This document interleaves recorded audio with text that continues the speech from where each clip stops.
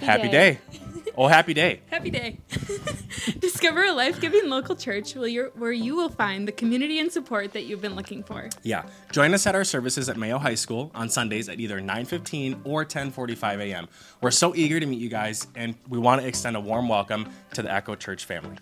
Yes, at Echo, we hope you'll find your place, people, and your purpose, experiencing a true sense of belonging while building friendships and finding support. We believe this is what we're all seeking, and we can't wait to share it with you. We cannot wait. Your donations mean the world to us. To be quite honest, this wonderful community of hope simply wouldn't exist without your ongoing financial support. Yes, and we invite you to head to our website or Venmo us at We Are the Echo Church. Let's come together in generous obedience and continue to make a difference. Yeah. Enjoy service. Have fun. It was my cross you bore, so I could live in the freedom you died for. And now my life is yours, and I will sing of your goodness forevermore.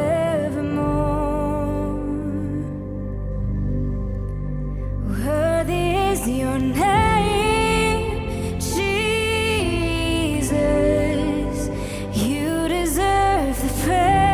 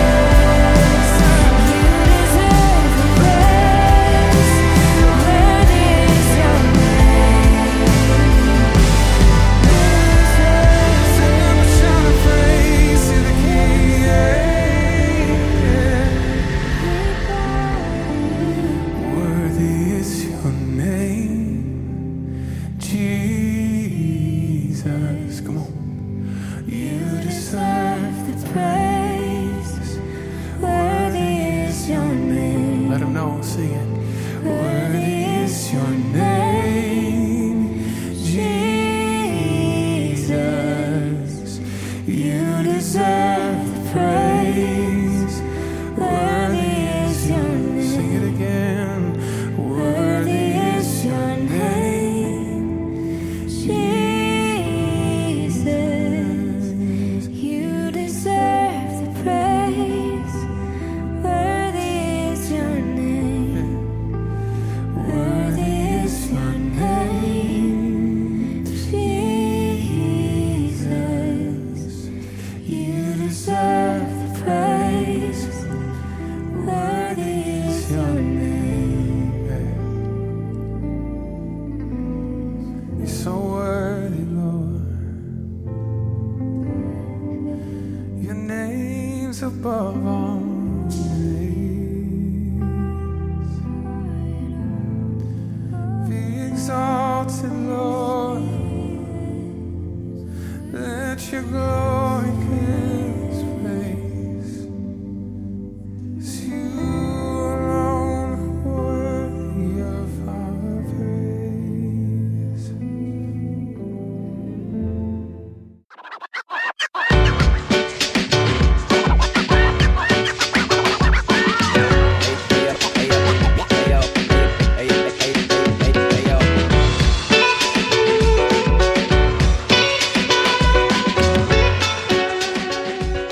Hey man, we're just so glad that you're here. Today we are ending our Good Life series, really our methodical, really seeking and searching and asking through the book of 1 John. And I'm just going to jump into the text. So if you don't mind, just open up to 1 John chapter 5, first chapter 5, and kind of hang tight here. We're going to read through the whole text today.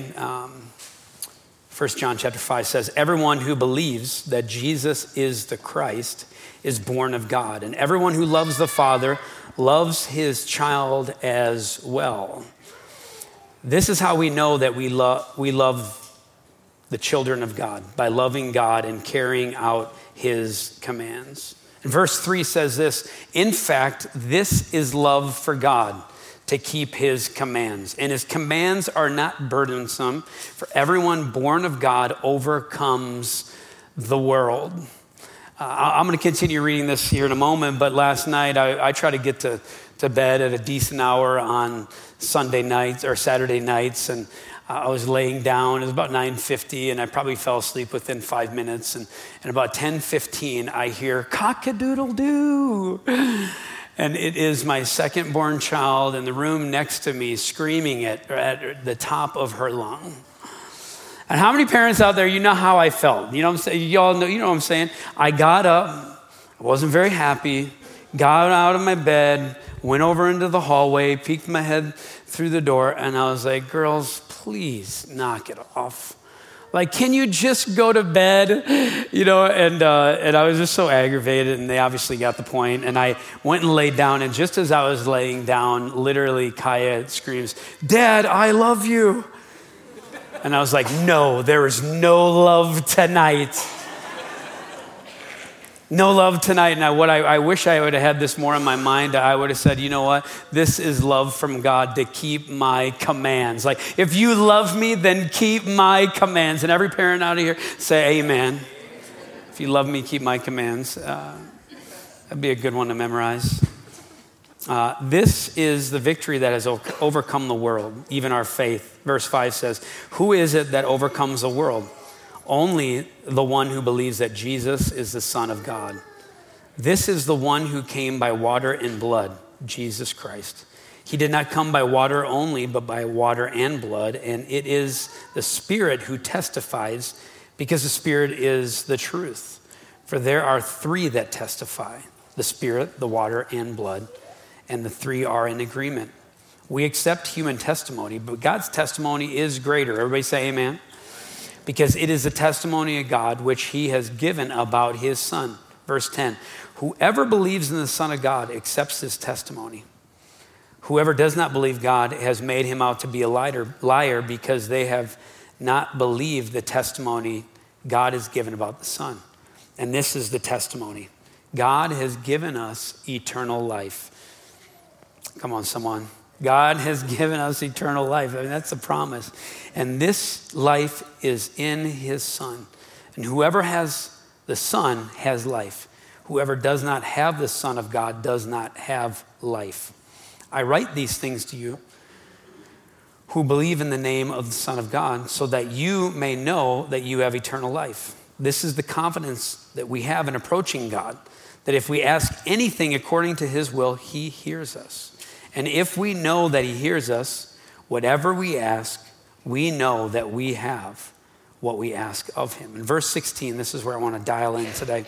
If you see any or brother commit a sin that does not lead to death, you should pray and God will give them life. I refer to those whose sin does not lead to death. There is a sin that leads to death. I'm not saying that you should pray about that. All wrongdoing is sin, and there is a sin that does not lead to death.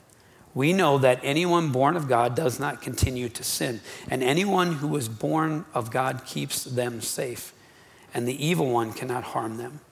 We know that we are children of God and that the whole world is under the control of the evil one. Verse 20, we know also that the Son of God has come and has given us understanding so that we may know him who is true and are in him who is true by being in his Son, Jesus Christ.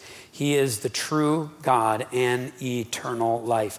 Dear children, keep yourself from idols. Come on, someone, let's celebrate that we just read the full book of 1 John this summer. You know what I'm saying? We did it. And there was a few things that kind of stuck out of the text to me, and I'm sweating a little bit because I know what I just preached this last hour, and I'm just thinking a little bit about like how intense the message is today. But I just feel, and I got stuck on that verse 16 verse that says, if you see sin. See, the greatest trick that sin has played on us is to convince us that sin does not exist. Do y'all hear just what I just said there? The biggest trick it plays is to convince us that it does not exist. And if sin does not exist, everything around us could be the problem. See, the big idea today is sin sucks the life out of you. Come on, someone say amen out there. I'm telling you, if you've bought into the lie that sin isn't the problem, then it is so easy to look at your spouse and to begin to believe that she or he is the problem. If sin isn't the problem, it is so easy to get caught up in this idea that, guess what, man, I am so stressed and my life is being sucked away from me because I've been going to school again. How many are glad you're back at school? No one said anything. Perfect. Played well. But it is so easy to get caught into this lie that everything else except the issue is the problem.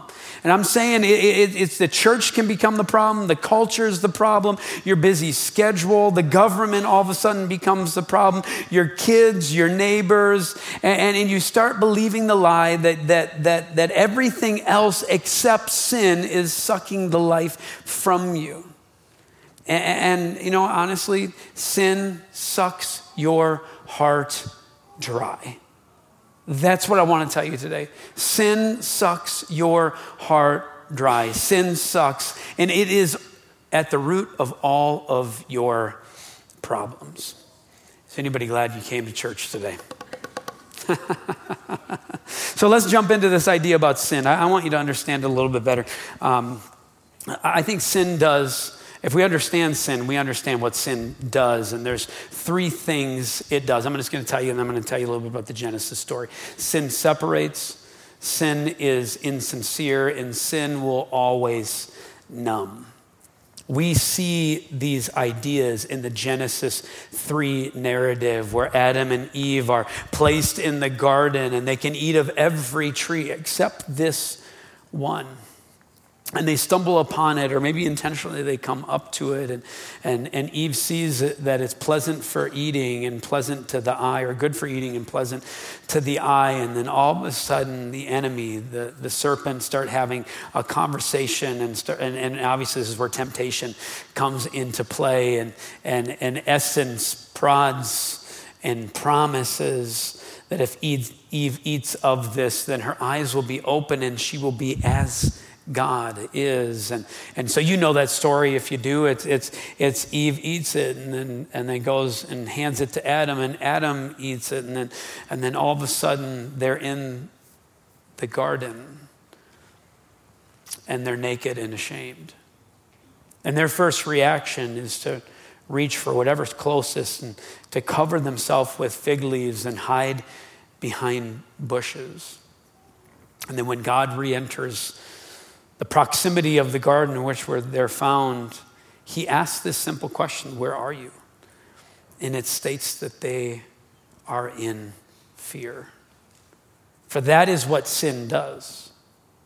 See, what sin does is it separates. Let me talk about this whole concept of separating.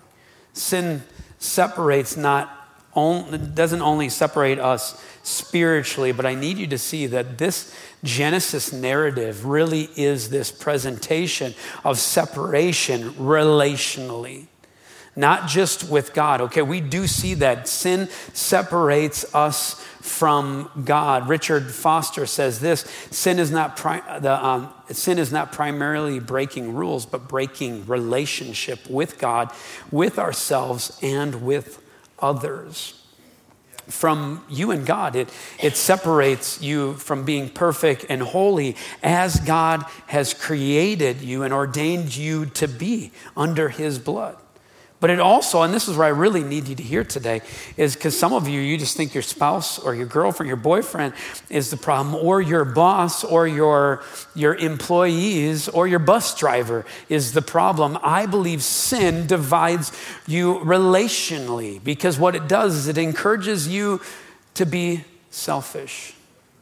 Sin will always encourage conflict, and sin will encourage you to harm the other so that you might benefit yourself.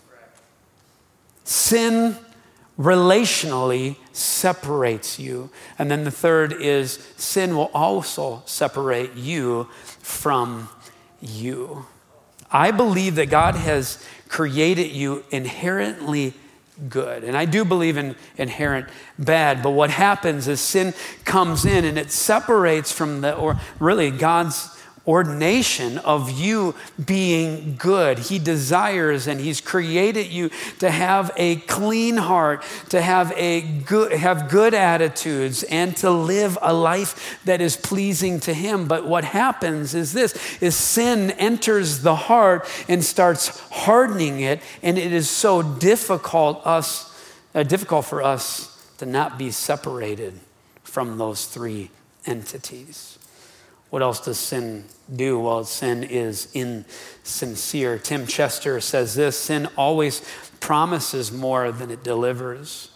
I believe sin is the ultimate con artist that befriends you. I don't know about you, but I've heard of some horror stories of con artists really connecting with, a lot of times, a lot of these stories that I've heard actually with some elderly individuals. And I've heard of stories where con artists will enter into a relationship with a lonely widow, and literally tens of thousands, or even I've heard of hundreds of thousands of dollars being ripped off in the name of fake love. That's what sin does. It's just what it does. I gotta confess to you here. Just about a year ago, I received an email, and I'm ashamed to say it, but it was by a lady who actually reached out and said, I have a grand piano, and I would love to donate it to your church. And honestly, it was kind of in the transitional period of moving out of the castle and coming into, back into portable church. And honestly, I was just kind of looking like for a sign from the Lord that he still loves us. And anyway, I get this email, and I'm like, oh, man, well, that's cool. Man, God wants to give us a piano before he gives us a building. I'll take it. Yes, Lord. But the problem is now we no longer have a building. And so as I got that email, I got a little pumped, and I contacted a few people with some bigger houses that I know. And I said, hey, would you ever want to put a baby grand piano in your house for a season until we could actually use it and put it into a building that we'll purchase one day? And one of my friends who's a little bit more savvy and a little more critical than I am, he decided to Google person donating piano, baby grand piano to churches. And what do you find on Google? Man, it was the scheme of all schemes. And some of you, you're like, man, Andy, you're so gullible. Yes, we all are. We buy into what sin presents all the time. Sin is insincere. It will always overpromise and under-deliver. That's what it does. Some of us, we've dealt with some addictions in our life. And I just kind of looking here to some of the younger generation in the church. I was kind of wondering if some of us have dealt with addiction and overcoming obstacles or sin in our life, could all agree that there are things and there are doors that we should never open, because if we open them, they may never be shut. Can someone say an amen? And that's what sin does. Sin promises that you will achieve something or experience something or be able to reach this certain standard, but it will you'll never achieve what it promises, because sin is not just destructive, it's reckless. It's thoughtless abuse of a gift given in love. That's what Eugene Peterson says. Paul David Tripp says this: sin is the ultimate cancer. Sin is the ultimate bomb, leaving a trail of destruction in its path. Sin is the ultimate pandemic, infecting everyone, leaving everyone sick. Sin is the ultimate curse, sentencing everyone to death.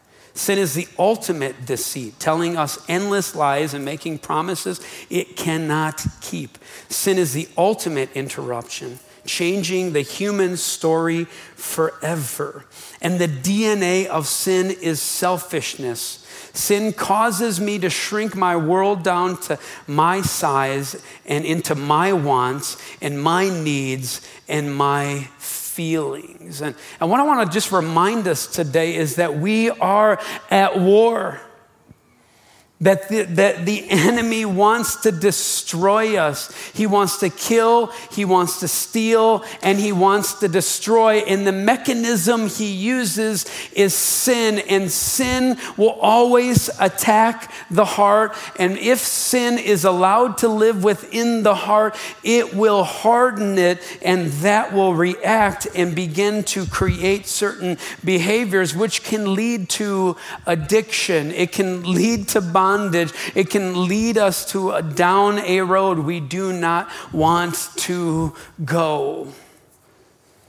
Hebrews 3:12 says this: see to it, brothers and sisters, that none of you has a sinful, unbelieving heart that turns away from the living God, but encourage one another daily as long as it is called today, so that none of you may be hardened by sin's deceitfulness.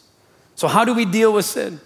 Well, it said it in the scripture. It partly says it in 1 John, but then we have to kind of jump into a few other references in scripture to maybe find the biblical approach to sin. But the first thing is this: in order to deal with sin, you've got to see it. And if you see it, then we should pray about it. You know what I'm saying? And some of you are like, well, okay, so if I see someone else sin, should I address somebody about that? Well, actually, 1 John says that maybe sometimes certain sin you probably probably let God just deal with it. Do you know what I'm saying? At the same time, I want to present this idea that the people, or what we should be doing individually is we should intrinsically look within and say, God, am I dealing with some heart sin issues? And if so, Lord, I am going to approach you versus run away from you. That although it is our natural disposition to run away from sin, God is presenting the idea that if you see sin in your own life, to not run away, but to run towards God. Because the answer is when you run towards him and not when you run away. Y'all get what I'm saying there? You guys are so lively today. It's crazy. I mean, this is such a fun topic to talk about. I'm so glad I get to do it. So sin that does not lead to death, you should pray. And you know what? Again, this is a war. And yes, we should address our behaviors. But with our behaviors, we should see them pointing to heart issues. In fact, if you're a parent in this room and you see some behavior issues with your children, yes, deal with behaviors, but guess what? Have deeper conversations to help your children understand that there are some issues at the core of their being, and not just their core, but our core, that we're all dealing with this deceptive force called sin. See, Jesus, when he dealt with sin, when he was here on earth, the leaders of the day, right, the people that were trying to trick Jesus, they caught this woman in adultery, which is just an awkward moment. And obviously they want to trick Jesus because all they do is take the woman there and they throw the woman at Jesus' feet. And I'm actually, it's probably one of the most emotional stories you'll hear in the scripture. And Jesus has this opportunity to address the sin that's before him. But what he does in that very moment is actually address the sins that are hidden in each and everybody's heart that was around that moment. It's one of the most profound stories, and I encourage you to read it in Matthew 5. But what he does is Jesus is known to not just build moral fences around behavior, but he creates borders around our hearts. That's what God wants to do. Yes, our behaviors are important, but our heart is at the root of our life and our vitality. The second way to deal with sin is if we are going to confront it in community, then we should do it in a private manner first.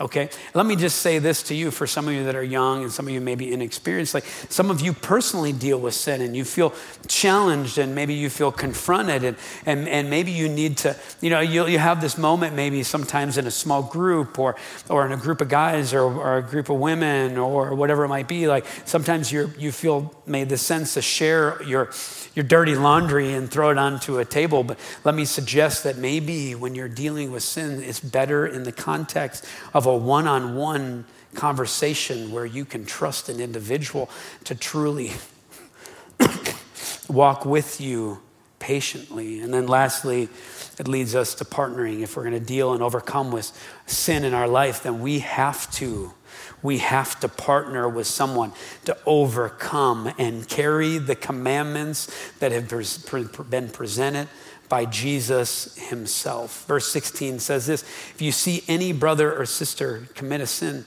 that does not lead to death, you should pray.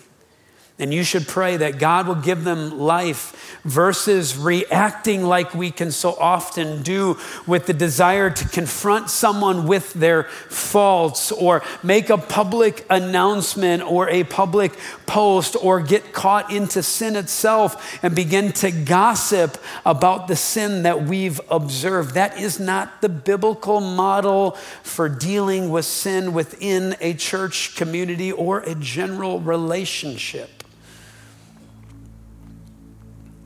Matthew 18:15 says this: if your brother or sister sins, go and point out their fault just between the two of you. And if they listen, you have won them over. Galatians 6:1 says this, teaching us how to confront sin and how to walk with our brothers and sisters. If someone is caught in a sin, You who live by the Spirit should restore that person gently. Everybody say gently. But watch yourself that you may be tempted, and carry each other's burdens. See, what I want to tell you today, that there is a better way. It feels like kind of a downer message, like, man, we've got to deal with this humongous sin this humongous deal that's called sin. But what I want to suggest is there is a better way. I don't know if you know this, but there are 613 written and unwritten oral laws in the Jewish faith. When Jesus came into that context, into that teaching, you know what he said? You know what? I'm going to prove to you that you cannot do it yourself, but I will purify you by my own blood. That Jesus is in the business of coming to us, wretched individuals, that our heart that has been hardened. And what he wants to do today is he wants to come to you and to embrace you and to renew you and to restore you.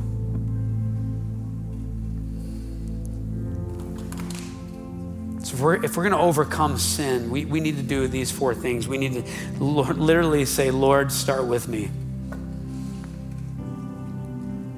No matter where you are in the process, no matter how deep sin has pulled you, to say, no, Lord, would you start with me? Would you purify my heart?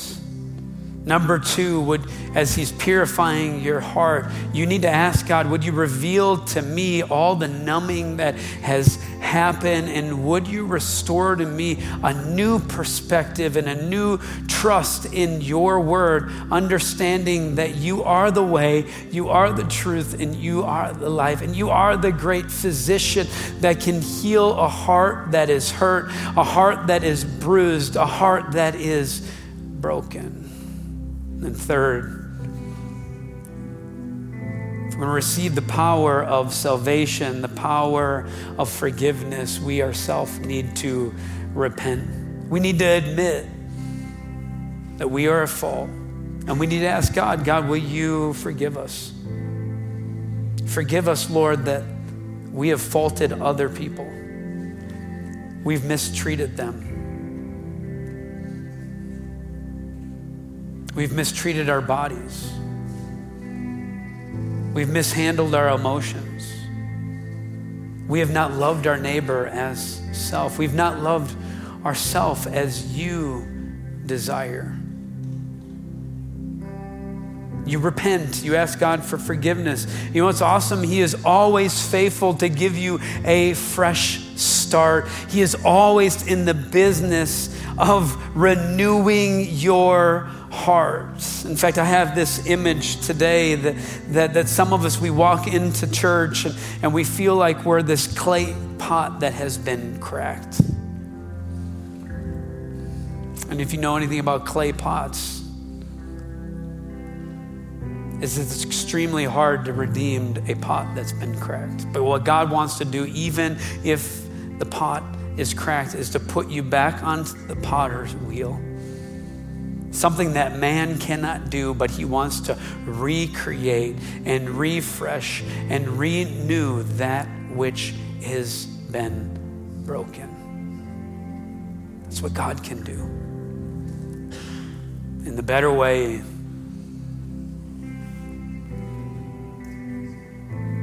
the better way ends with not just me saying, Lord, I love you and I'm going to keep your commands, but doing it in community. Being surrounded by people who are going to be able to walk that road with you and keep you accountable and understand that you both trust in God and you're both heading in the same direction. Jesus, today, I just sense, God, it's a heavy message. I wish you would have had me speak about something else. Let me just make that clear, Lord. But God, I just sense that you are doing a work in us today.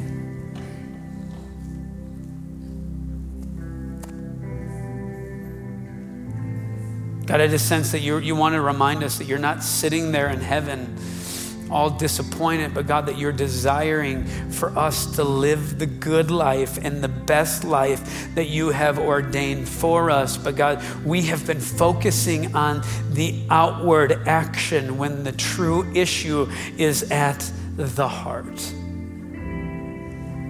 So Holy Spirit, in the way that you do, I just ask that you would just meet us where we're at today.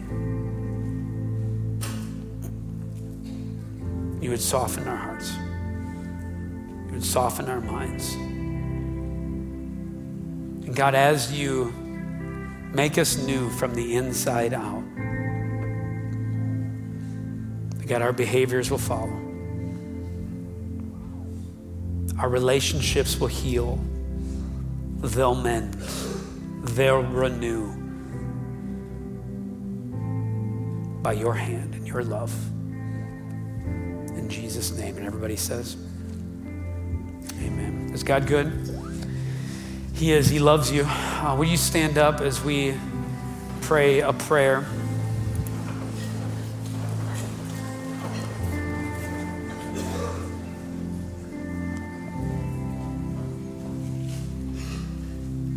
This prayer reminds me today that it's not us that can fix the heart, but it's only by Jesus. And today I just encourage you to allow God back into your heart, or your heart for the very first time. Let's pray. Jesus, I surrender. I have more questions than answers, but I choose to follow you anyway. I acknowledge that you lived, you died, you rose again, all with us in mind. I accept the rescue that you offer. Save me and lead me in Jesus' name, in his authority, amen. Let's lean into the Holy Spirit and let him continue to work in us today.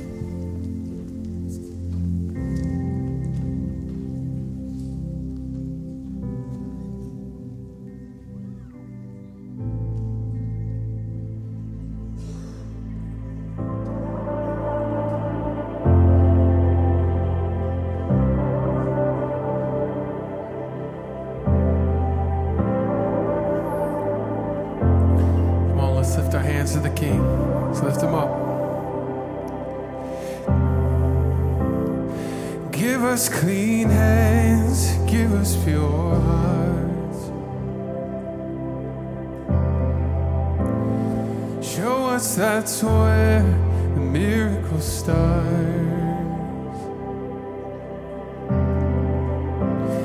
Beyond what I want, beyond what I see.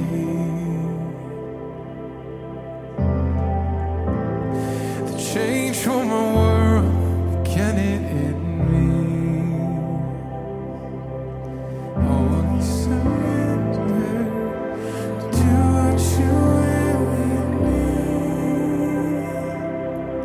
Just make me your vessel. This life is an offering.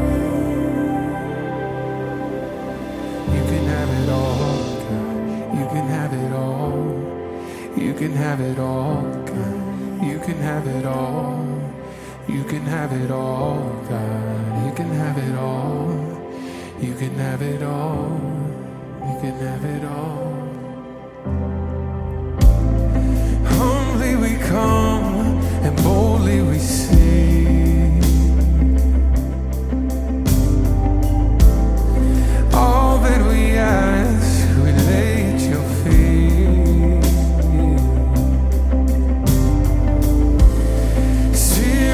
God, move on our praise.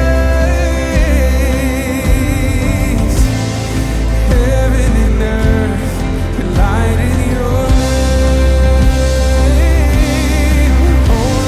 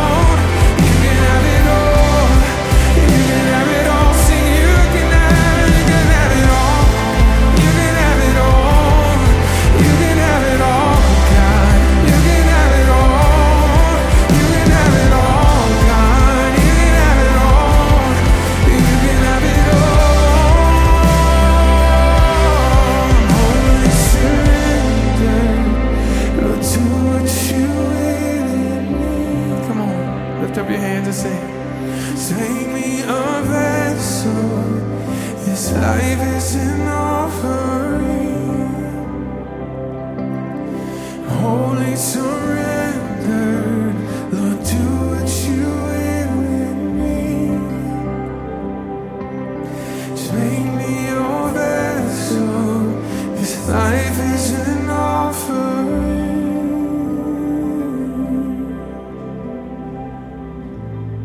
I was thinking about Andy's imagery of the broken pot.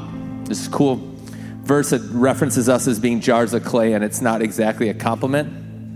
In the Bible, it's actually more of a reference to the fact that we're very fragile. Just here to admit I'm kind of fragile, a little sensitive. But there's this cool Japanese art where they take broken pottery and they put it back together, and they use a little bit of gold to put it back together. It's called kintsugi. Super cool if you look it up. And it is more valuable than the original pot by the way they put it back together. Now, I am very ready to tell you I'm a broken pot a lot. But I am so grateful that God is ready and able to use a little bit of gold and a little bit of his grace to put me back together and make me useful again. And guess what? Tomorrow when I drop the ball and I break into a million pieces again, guess who's there to pick me up again? And just help me become that useful piece again and take a step forward. I think sometimes we forget that the God of the universe who created it all is still ready and capable to put your pot back together. You matter. You as an individual. And it doesn't matter what happened before today. And actually, in the craziest way, it doesn't exactly matter what happens after today. But today can be the moment where we accept and say, Jesus, I'm in. I'm ready to be fixed in you. I'm still going to fall apart, and I'm still going to need you to pick me up tomorrow, but I'm ready to do this with you. And I think that's a powerful metaphor just for life. So for those that said that prayer for the first time, that's you. That's you taking that step. Like, you are now the cool pot with the gold lines. You feeling cool about that? I think that's cool. Let's celebrate those people today. Come on. We want to celebrate another group of people that was here for the very first time today. Come on, let's celebrate. Thanks for being here.